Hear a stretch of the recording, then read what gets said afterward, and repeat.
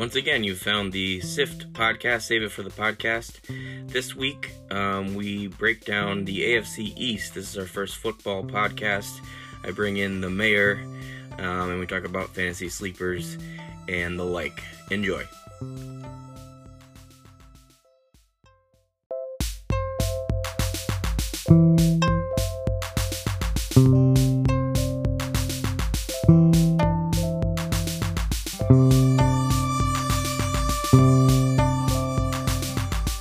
Welcome to the first ever SIFT football show.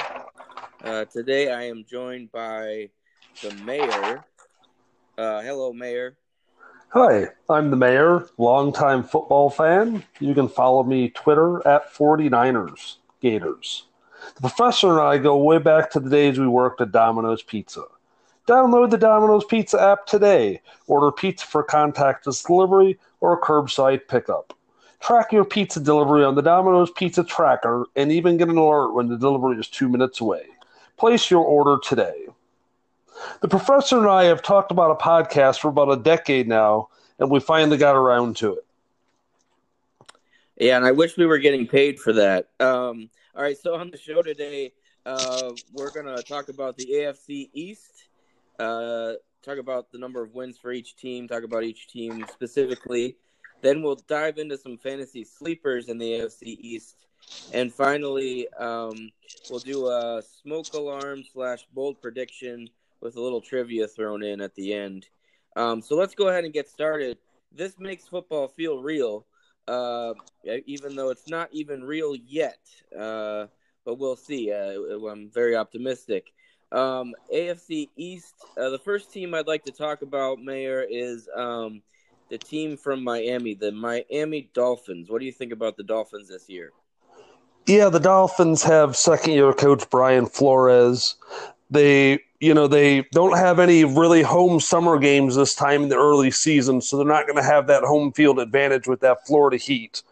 They've got a lot of draft picks in the next 2 seasons, and they're only looking to improve and move upward, but I see them having a pretty tough season, finishing out about 6-10.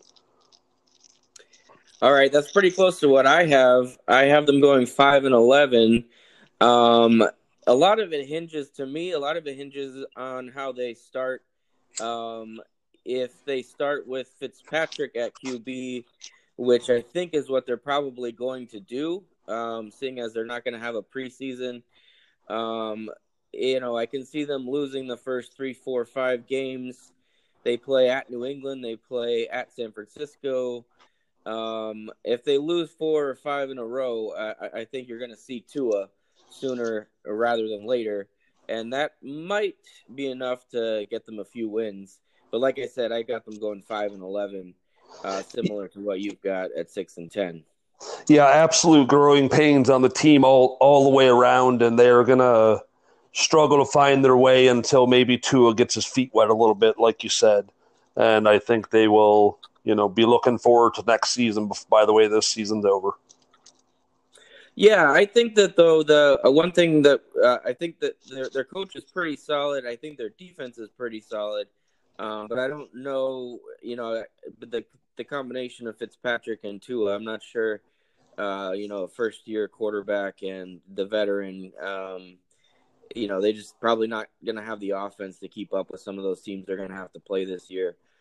They actually don't have a tough schedule, but I did mention a few teams that I think, where they're going to have to travel to and probably going to start off pretty slow. All right, so let's move on to the next team. The next team I have listed here is the Pats. Mayor, what do you think about the Pats this year? Well, I mean, obviously they had those major key departures in Tom Brady and there seems to be they've lost their coaching staff, who's now head coaches in other places, and Bill Belichick seems to just keep chugging along. I see them having a pretty good season in respects to who they have to play. 10-6 is on their horizon, and if Cam Newton can come out, pretty healthy and perform, they may surprise everybody even more than that. Again, very similar, just one game off from what I have. I have them going 9-7, with a pretty inconsistent year. They have some tough teams on the schedule. They got to go at Kansas City. They have to play San Francisco, the two Super Bowl teams. So that's not going to be easy. And I think they're going to probably look to install the Baltimore style offense with Cam Newton, getting him out and running and getting the ball to the tight ends and getting the ball out quick. I don't know how that's going to work out, but it'll be interesting to watch. All right, so let's move on to. So again, I had the Pats at 9-7. You had them at 10-6. Let's move on to the Buffalo Bills. What do you think about the Bills this year? Well, the Bills, they're definitely under Sean McDermott. They're definitely doing a little bit better. Their defense is going to absolutely hold them in a lot of football games. But again, just not having that offense to be able to keep up with some of the teams in the division and even some of those tougher opponents playing the AFC West, like you said, and the NFC West. There's a lot of high-scoring, high-powered offenses in those two divisions, and I see them having a season coming somewhere around 6-10. Wow. All right, so we're way far apart on this one. I've got the Bills going 11-5 this year. I really like them, especially their schedule early on. They play the Jets, they play the Dolphins, they get the Rams at home, they play the Raiders, Tennessee. Really, their first big tough matchup, and that's not until week 5. So. I could be off on that. I really think 11-5 is about right. But we'll see. And I agree with you. Sean McDermott has shown that he can really take the team places. And again, I also agree with you on Josh Allen. It's going to be interesting to see. We'll talk about him a little bit later. But I think that offensively, if they can be consistent, then I think they could go 11-5.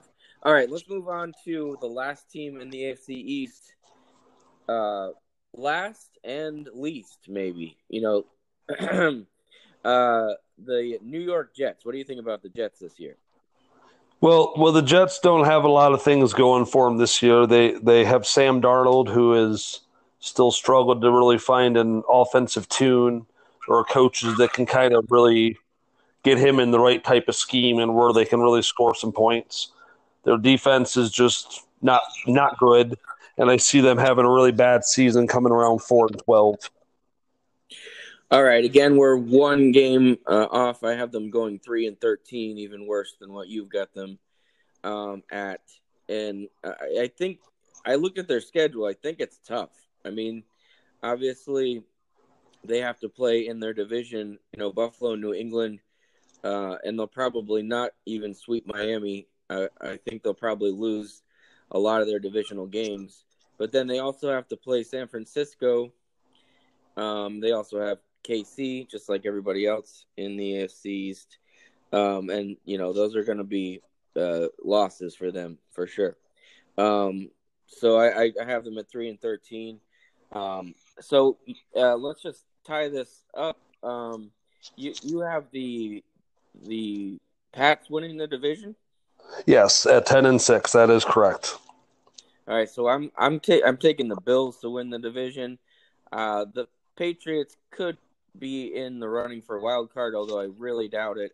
If they're 9-7, that's probably not going to be good enough in the AFC. But who knows? Maybe they'll surprise me. All right, so the next thing we're going to talk about is fantasy sleepers from the AFC East, and we'll do that right after this break. All right, we're back with AFC East. We're going to talk about some sleepers, some fantasy sleepers. So we're getting outside of real football and into fantasy. These are players that you probably won't be drafting, but you might want to look at in free agency or very, very late rounds. So who do you got? Who are your 2 or 3 favorite fantasy sleepers from the AFC East? So, I mean, this particular person, he may be draftable, but definitely a late rounder. Matt Breida, the new with the Miami Dolphins, he's on a 1-year deal. He's definitely looking to prove that he deserves a multi-year deal. And he went from a situation where he was the fourth option on a really good running football team to possibly being the team leader in rushing, adding in the possibility of some catch and run. He is a solid RB2 that should be locked up late in rounds for this season. All right, I like that pick. Who else do you have as a fantasy sleeper this year from the AFC East? So Marquise Lee, I think with the New England Patriots now, he has always gotten basically garbage stats when he played with the Jags, late catches in the one, playing from behind. I think with the healthy Cam Newton, Josh McDaniels scheming this offense, I think he's going to have the ability to produce one of the best statistical seasons he's had. Definitely more on the upside in the upcoming season. All right. So I have a question for you. Who do you think is going to get? Who's the first Miami Dolphin that you think will be drafted in most fantasy leagues? Well, I think some people are gonna, that's gonna be, Devontae Parker. I don't think he's even there anymore. And no, he is. He is. Well, he's always going to be a solid. He's always going to be a solid wide receiver, put up good numbers. Fitzpatrick, he could be somebody stab at a quarterback for that Fitz magic that happens 2 or 3 weeks a season. But I don't know if there's really going to be that person that we have to run out and get that's a Miami Dolphin just because he's available. I think I'm just going to go contrary here. I think Tua is going to go really early, not top 3-4 rounds, but I could see somebody grabbing him 5th, 6th round, which in my opinion is a huge mistake. But just for the excitement factor, people who are Dolphins fans, I know we got a couple in our league that might go Tua pretty early. But yeah, I don't see a lot of Dolphins getting drafted. But yeah, Devontae Parker, probably the best, least risky option. My sleepers go. We have another Dolphins wide receiver, Albert Wilson, who really splashed last year when he got opportunities. Not a guy I necessarily would draft outside of maybe the last round or so. Probably pick him up in free agency to stash on the bench after the draft. But I think he could be interesting, especially once Tua gets in there. He may be a very interesting wide receiver 3 type of player this year. And then my other sleeper for the Bills is he's the backup running back, Zach Moss, lining up behind Devin Singletary. He's going to be the guy that gets the goal line touches most likely. So, again, not a guy I would draft, but I would keep an eye on him. I really have a Bill as well, Cole Beasley. In a second year at Buffalo, I think having a lot of receptions, the Bills' defense going to keep him in all the games. Cole will be a solid PPR sleeper that should be considered with all the big names off the board. And the benefit of playing the AFC East in 6 of his games, he's going to get a lot of garbage time stats this year. As for the Jets, I really just have no sleeper because I think they are just going to have a very, very difficult year, and I don't know about you. So I do have a Jet I'm going to mention in a second. I just want to mention my Pats sleeper. I think with them going more towards a Baltimore style, while Cam Newton is not Lamar Jackson, I think they're going to try to do something similar to that offense. And so I can see a tight end maybe breaking out for the Pats, and that would probably be Devin Asiasi, who was drafted in the 3rd round this year. I can see them going a lot of 2 or 3 tight end sets. They obviously love to do that before, and they just haven't had the tight ends to do that lately. But I think they've got them now. So again, not a guy to draft, but a guy to keep an eye on. And then for my Jets sleeper, I have 2 words: Frank Gore. And that sounds the smoke alarm. All right, let's move on to our second to last segment right after this break. All right, so here we are with the third segment, the smoke alarm. And Mayor, I'm going to let you explain what we mean by smoke alarm. So yeah, the smoke alarm is kind of like, as everyone would refer to as the hot seat. Just something is going on. There's an alert. You guys need to be aware that there's a situation developing, and that is kind of the smoke alarm idea. All right, so who did you select for your smoke alarm? Well, honestly, my smoke alarm is the New York Jets organization entirely. You're a total dumpster fire. From all the allegations surrounding your mascot, Woody Johnson, to the coach, Adam Gase, who is 31st in rushing yards and touchdowns and 27th in passing yards and touchdowns.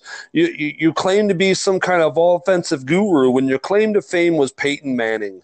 And then you decide that Joe Flacco is going to help? Just use the 49ers playbook from the 2000s. Hand the ball to Gore 3 times, then punt. No wonder Jamal Adams wants to be traded. You're going to make Fireman Ed retire again. How about you? What's your smoke alarm? So I selected Josh Allen, the quarterback from the Bills, because this is really his time to step up. That whole offense needs to be good this year, or at least consistent. This is their time to grab the division away from the Patriots, and if not now, then when?